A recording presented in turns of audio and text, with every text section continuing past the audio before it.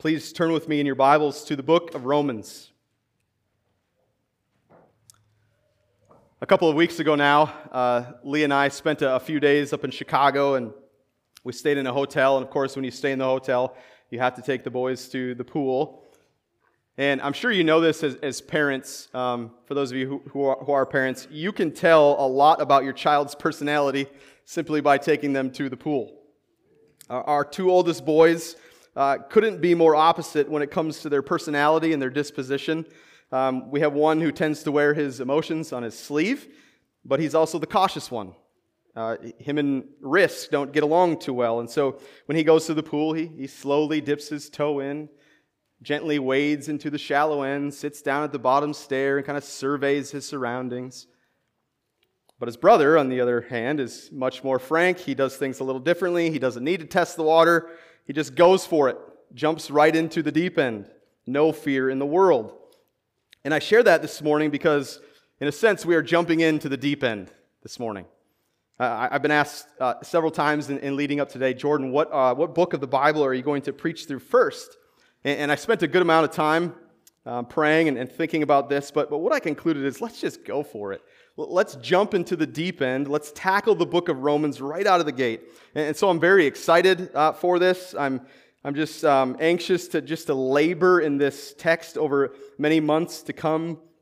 I'm not sure exactly how long this will take us. It definitely will be over a year. I would guess somewhere between 1 and 2 years. But you know, I'm sure we'll be taking breaks along the way as the Lord leads. And so this is where we are setting up shop for the foreseeable future. Now, should we read and study and preach the whole Bible? Yes, of course, right? We when we get done with this book and preaching through Romans, we'll go to another book. But as Martin Lloyd-Jones has noted, it seems as if no book of the Bible has been used in a more exponential manner, a more exceptional manner in the history of the church than the book of Romans. St. Augustine, who was used by God to mightily fight off heresy in the early church, what did he use to demolish the heretical teaching? He expounded the epistle to the Romans. Martin Luther in the 16th century began teaching through the book of Romans to his students in the Catholic Church, and it was the Epistle of Romans where he was overwhelmed as he's teaching the text with the doctrine of justification by faith, which ultimately paved the way for the Protestant Reformation. The Scripture certainly doesn't give us a hierarchy of its canon, and so we have to be careful here. All Scripture is breathed by God and is profitable to equip the man for every good work. But I don't think it's an overstatement at all to agree with Lloyd-Jones and affirm that no book of the Bible has been used in more exceptional ways in the history of the church than the Epistle to the Romans. So this morning we are going to cover just one verse, chapter 1, verse 1, and we will not go this slow typically, but we're just going to chew off one verse this morning because it is jam-packed with expositional potential, and so might the Lord help us. I've entitled this sermon, The Author's Credentials. And the main idea I want us to consider, as you'll see in your worship folder, we'll see from the text, is the reality that the Apostle Paul was well-suited for this endeavor. He was properly credentialed, we might say, to write this letter to Rome. And similarly, as we will see as we look to apply the text, we too are properly credentialed for the gospel ministry God calls us to. The Apostle Paul was properly credentialed to write this letter to Rome. We too are properly credentialed for the gospel ministry God calls us to. And you'll see in your worship folder that we're going to operate under these 4 headings this morning: His new signature, His new service, His new status, and His new separation. I've broken the verse down into 4 parts, each point divided by a comma in the English text, in the ESV. And so we will see Paul's new signature from verse 1a, his new service from verse 1b, his new status from verse 1c, and his new separation from verse 1d. Now before we jump into the text, I think it's important for us to just spend some time with some introductory comments. Just by kind of way of overview, as it pertains to this particular letter and the context in which it was written. And so this letter, that's really what an epistle is. It's a letter written by the Apostle Paul, and we'll cover him in much more detail in just a second. But it was written around the year 55, 58 AD. There's some dispute as to exactly when, but roughly 30 years after the crucifixion, resurrection, and ascension of our Lord. And it's believed that the Apostle Paul wrote this letter while in Corinth, somewhere near his third missionary journey. But this is not a church that was started directly under Paul's missionary activity. Rather, when Peter preached at Pentecost, there were more than likely sojourners from Rome present, and it would be hard to believe that none of those returned to Rome, and therefore, shortly after, and started to preach the gospel that they had come to believe themselves. But even though Paul didn't have a hand in the birth of the church, like he did many others, Corinth, Ephesus, Thessalonica, others, it'll become clear as we go further here through chapter 1 that even though Paul had never been to Rome, he longed to be. There is a desire to meet these people and to minister to these people, and he was providentially hindered. But even though he didn't have a connection in planting the church in Rome, where faith is, it seeks the fellowship of the saints. And so Paul, because he understood the apostolic gifting which he was given, which we'll see in a minute, he wanted to strengthen and encourage the saints in Rome. And so he sets out to write this letter.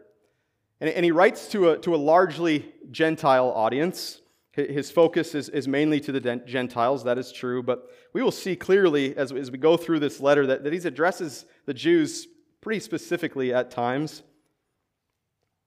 As far as the major themes of this epistle, it's very theological. Paul desires that the church in Rome be united in their theology and in their doctrine. And so we see themes like the sovereignty of God and justification by faith, which we've already mentioned, righteousness and how we might obtain righteousness in Christ. And then maybe more than anything else, the theme of the book of Romans is the gospel. Paul writes with his apostolic authority and labors to shape their theological understanding of the gospel of Jesus Christ.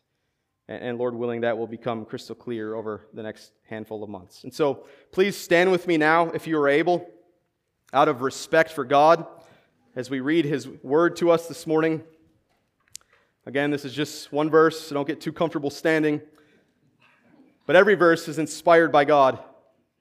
Every verse of the Bible is a dart shot by the Spirit aimed at your soul. And so listen with eagerness and reverence this morning. God says this to us in Romans chapter 1, verse 1. Paul, a servant of Christ Jesus, called to be an apostle, set apart for the gospel of God. The grass fades and the flowers wither, but the word of our Lord will remain forever. Amen. You may be seated.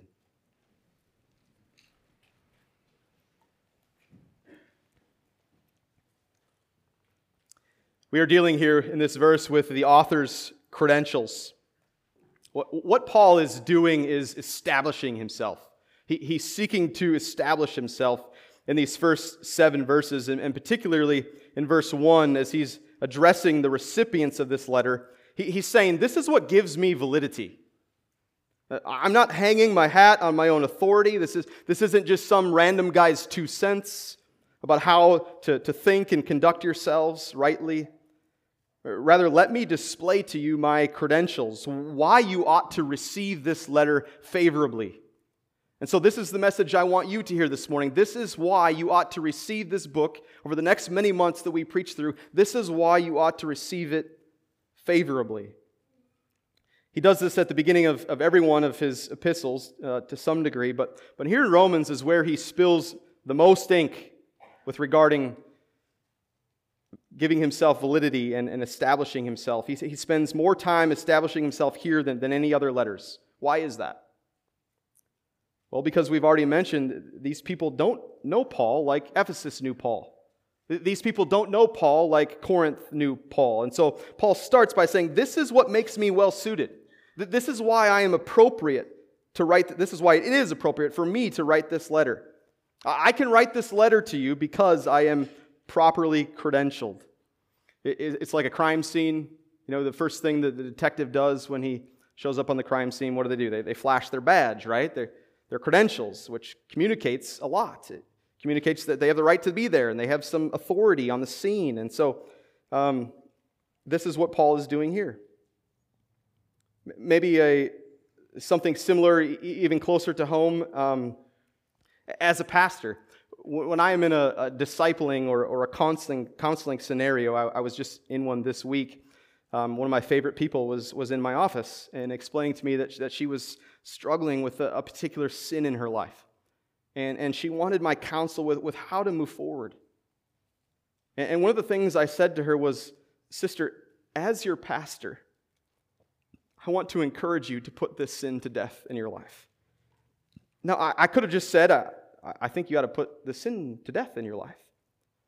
But when I added, as your pastor, it communicates my love for her. It communicates my compassion. It communicates that I'm, in some sense, responsible for spiritually shepherding your soul. And so by adding, as your pastor, my plea to you, sister, is to put this to death. What I'm doing is hanging my hat not on my own authority, which is exactly what Paul is doing here. And we can't gloss over, I think we have a tendency to do this, we gloss over the first couple books, or first couple of verses of a book of the Bible, and we say, yeah, that's important, just give me the meat of the matter. But there is plenty of meat here, brethren. And so first, the author's signature. This letter starts by declaring who the author is, Paul. But who is this Paul? Is this how he's always signed his name? Has this been his signature all along from birth? Turn with me to Acts chapter 9. Acts chapter 9.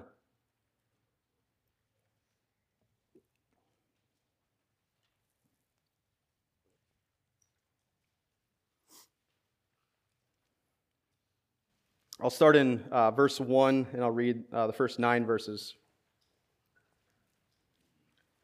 But Saul, still breathing threats and murder against the disciples of the Lord, went to the high priest and asked him for letters to the synagogues at Damascus, so that if he may found any belonging to the way, men or women, he might bring them bound to Jerusalem. Now as he went on his way, he approached Damascus, and suddenly a light from heaven shone around him.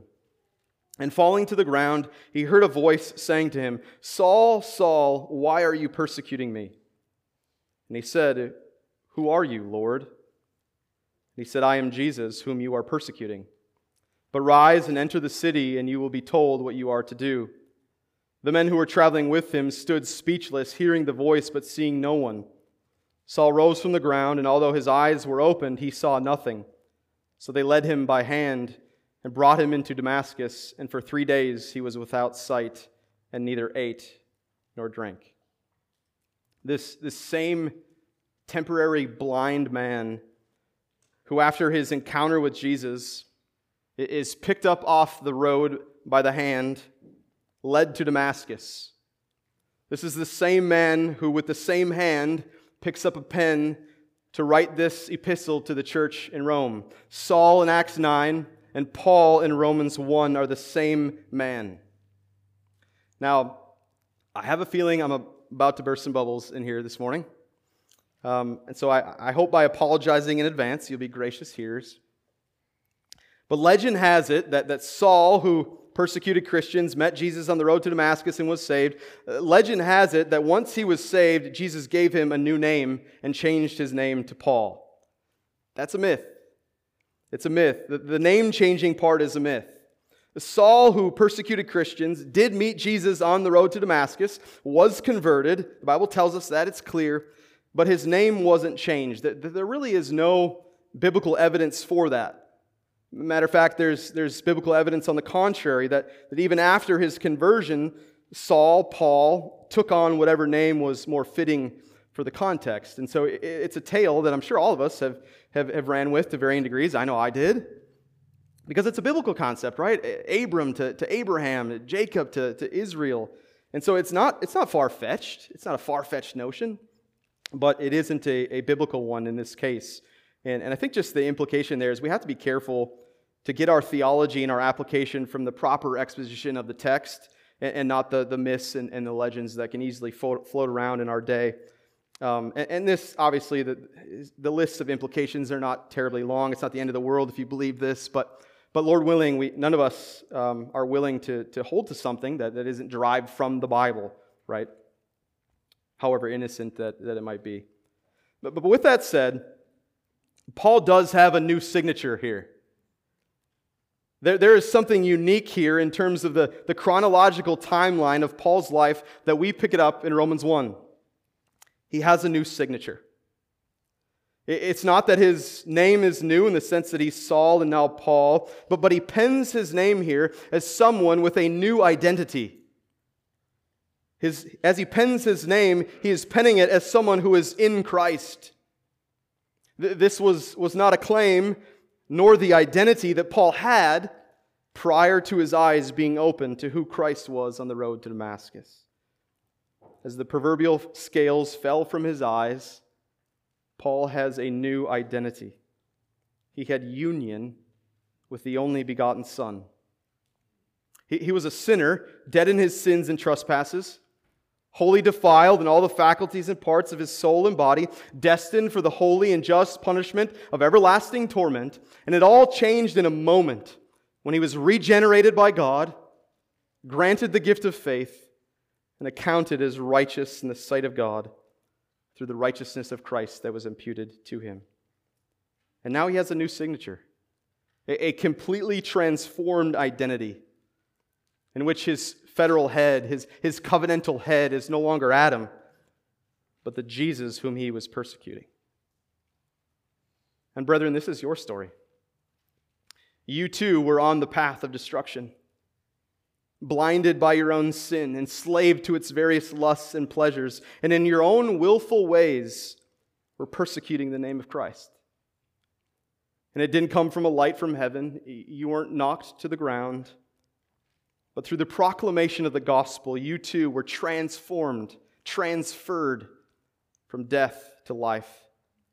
You have a new signature, a new identity. Which leads us then to Paul's new service, verse 1b. Paul, a servant of Christ Jesus. This word servant here in the Greek is a word that can be translated bondservant or slave. It was very common for Paul to refer to himself as doulos Christou, a slave of Christ. And often when we think of slave or servant, we think of someone who does things for another person, right? He or she is my servant. She brings me dinner. She's my servant. He mows my lawn. He is my servant, which I suppose is true to a degree, and we'll get to that in just a minute. But really what Paul is saying here is much more than Paul, a man who does things for Jesus. Rather, what he is saying is Paul, the one who belongs to Jesus. He is declaring to the church, to Rome, Jesus has bought me. I am His. I belong to Christ. My identity is Christ Jesus our Lord. And there's great humility here. Paul is going to say some pretty bold things in this letter. He considers himself less than the least of the saints in and of himself. He's quite humble here as he's hanging the hat, his hat on not himself, but on the validity of the one who owns him. He is owned by Christ Jesus. John Murray is so helpful here. He says, Paul here has no hesitation in placing Christ Jesus in the position of Lord in the Old Testament.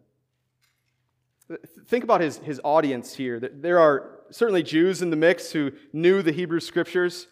They knew the law and the prophets. They knew their Old Testament. But even Gentiles who are learning these things, being trained, Paul is saying, it is Christ. It is Christ. When it is promised in the books of the law that enmity will be put between the serpent and the woman, he shall bruise your head and you shall bruise his heel. The songs you sing in Psalm 2 of the Lord's anointed, the covenants made with your forefathers Israel, the Mosaic covenant, the Abrahamic covenant, the Davidic covenant, it is all working in shadowy form towards the one true prophet, priest, and king. It is Christ Jesus, and it is he who I am a servant of. He is the image of the invisible God, the firstborn of all creation. It is for by him all things were created in heaven and on earth, visible and invisible, whether thrones or dominions or rulers or authorities. All things were created through him and for him. And he is before all things, and in him all things hold together. Paul is saying, this is where my identity lies. This is who owns me. This is who I am a slave to. It is Christ Jesus, the one whom every knee will eventually bow to and confess to be Lord. And for Paul, he doesn't want it to be too late for his hearers. Paul is properly credentialed to write this letter as a servant of the Master. And we too are properly credentialed for the gospel ministry God calls us to. Why? Because we're servants of the Master. Some might say there's an identity crisis in the world, which is true. Some people are identifying with just about everything under the sun, right? Men identifying as women, women identifying as men, men and women who identify as non-binary, men who identify as birthing persons. The list goes on and on and on. But really, that shouldn't surprise us all that much. That's the world acting like the world. That's the children of the devil following their master. Their identity is in their master, and they act accordingly. They're acting as they should. They're following their master. They're not acting as they were created to act. Even natural law tells us that, but they're being obedient to their masters, sin and Satan and themselves. And so what is more potentially concerning to me is the identity issues that lie within the church. It's those who are in Christ, but struggle to place their identity. That's what has me more concerned. Men and women in the church who are not finding their identity in Christ. Men in the church who might find their identity in their work, their job, their vocation. Women in the church that might find their identity in their husband. I want to remind you this morning that your job and your husband, they make terrible gods. Leah and I dealt with this our first few years of marriage, and I got her permission to share this morning. She would tell you that she found her identity in her husband the first couple of years. And so when I would let her down or sin against her or express my displeasure with her in some way, it would crush her. Paralyzingly so, particularly emotionally. But when she took me off the throne and found her identity in Christ and Christ alone, the health of our marriage began to exponentially grow. Yes, we're called to serve the home, whether to provide and protect, whether to nurture and to teach. Yes, you're called to lay down your life, to put food on the table and clothes on their backs. But the boss who signs your check is not where your identity lies. Yes, you're called to submit to your husband as he exercises his delegated authority in your home. Yes, he's the spiritual leader and you are his helpmate. But it isn't him you're trying to please ultimately. He's not your master. You're not a slave to your husband. You are a slave to Christ Jesus. Many struggle to find their identity not in their union with Christ, but rather place it in their children. Both mothers and fathers, where I know this is a struggle in my own heart. The events and the activities and the movement of our home is dictated sometimes by our children's schedule. And so our identity is in their happiness, or it's in their growth as an athlete or whatever, and not realizing that that's actually harmful for their soul. But brother, when our identity is in our master, when it's rightly aligned in being bought by him, owned by him, being his servant, that's when it's both good for us and what glorifies God. Paul, a servant of children? No. Paul, a servant of his vocation? No. Paul, a servant of Christ Jesus. This is his new service. There was certainly a time in which he served himself. There was certainly a time in which he served the world. Then he met Jesus on the road to Damascus. And now he has a new service. Moving on to the text. Paul, a servant of Christ Jesus, called to be an apostle. There are two words that are important here. First, call, and second, apostle. And we'll deal with these in reverse order. First, what is an apostle?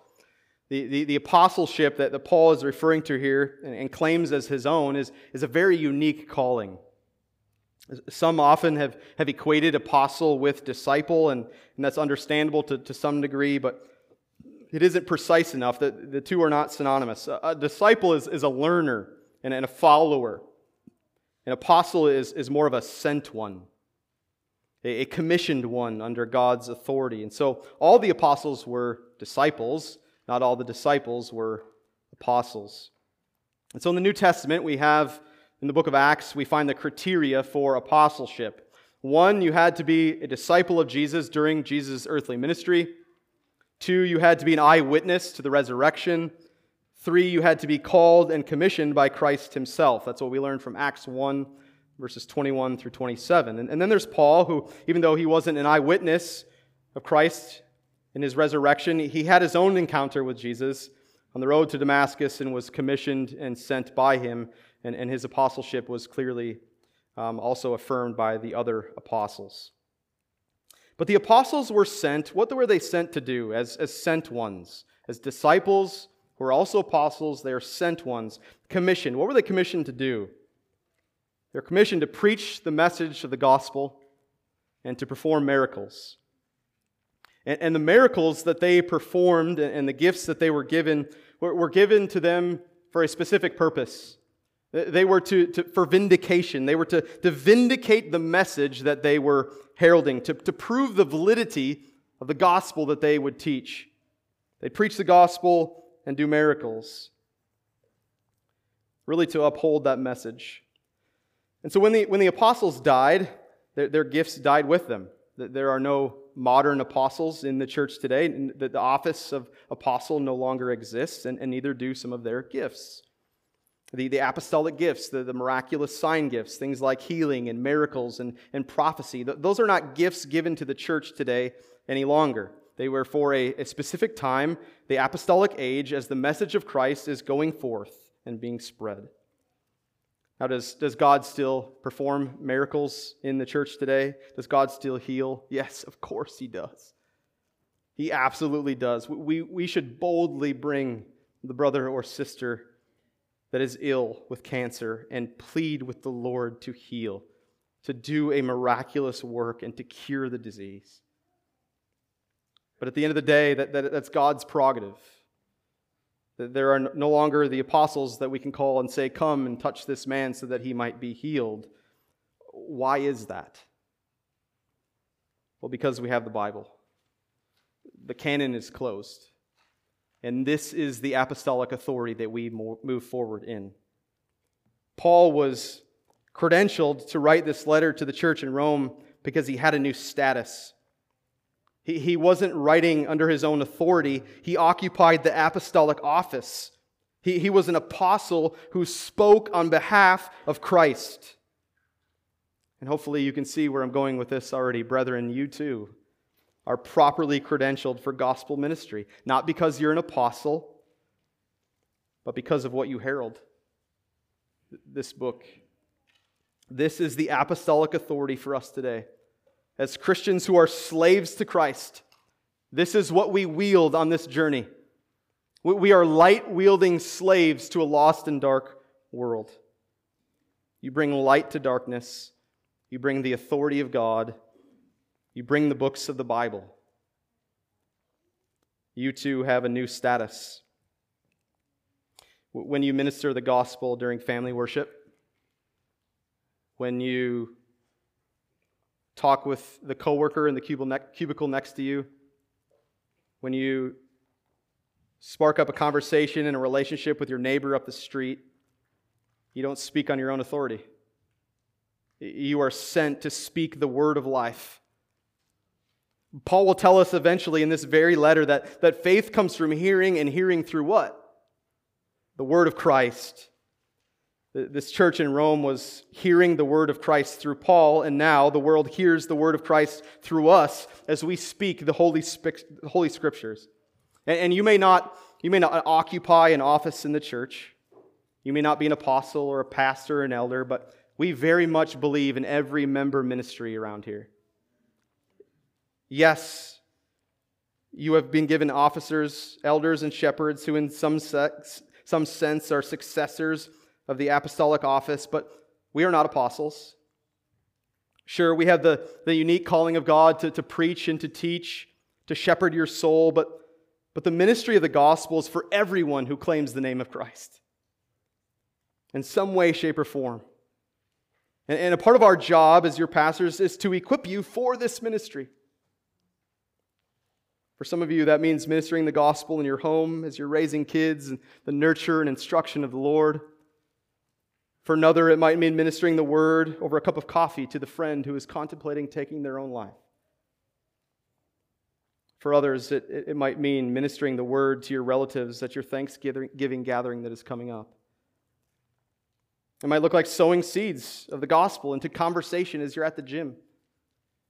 Whatever the different context that God is calling us to, we are properly credentialed for this gospel ministry because we go into the world in the Spirit of Christ and we bring the word of Christ. Which brings us to the second word to consider, and that is calling. God has called Paul to this office. God has called Paul to this work. John Murray again writes this, quote, "It is by call that he became an apostle. And the call is effectual appointment in which he was invested with the apostolic functions. Is the consciousness of authority derived from his appointment that alone explains and warrants the authority with which the apostle spoke and wrote," end quote. Paul was well equipped to write this letter because he was operating not under his own authority, but he was called by God to be an apostle. Let us consider our final point as we close. We've considered Paul's new signature, his new service, his new status. Let us consider finally his new separation. Paul, a servant of God, or servant of Christ Jesus, called to be an apostle, set apart for the gospel of God. One of the reasons why I love the book of Romans is because it is so incredibly gospel-centric. Of course, there's a sense in which all of Scripture is gospel-centric. It all tells of the same message. God has declared the end from the beginning. It's all about Christ and His reign and His kingdom.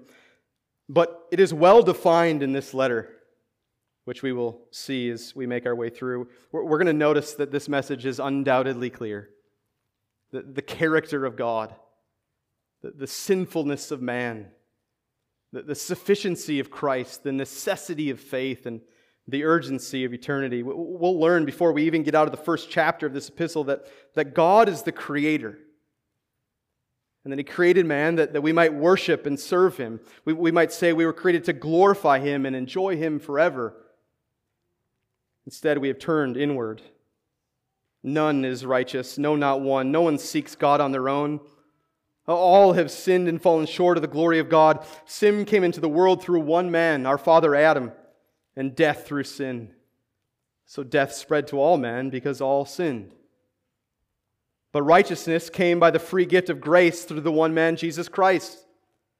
For as by one man's disobedience the many were made sinners, so by one man's obedience, Christ alone, the many will be made righteous. God demonstrates His love for us in that while we were still sinners, Christ died for us. The wages of sin is death, but the free gift of God is eternal life in Christ Jesus our Lord. That if you confess with your mouth that Jesus is Lord and believe in your heart that God raised Him from the dead, you will be saved.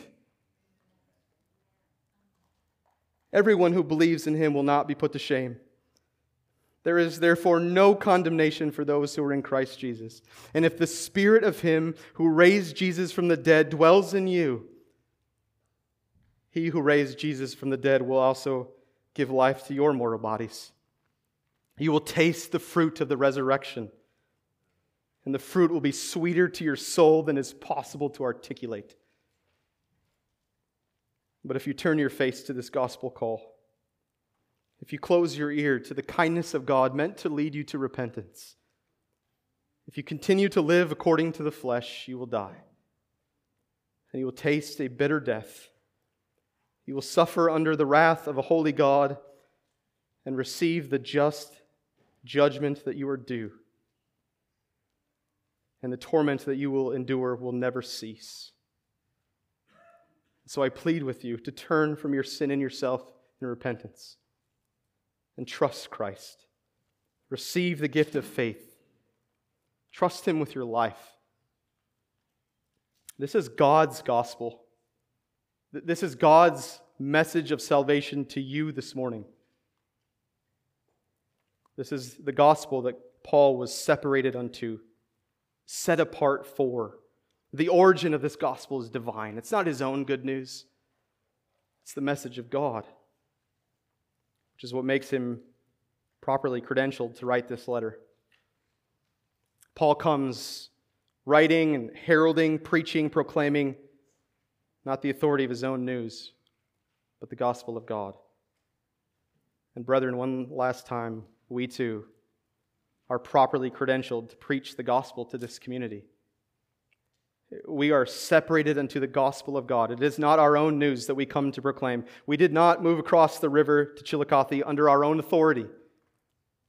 We came separated, set apart, by and for a distinct purpose, the gospel of God.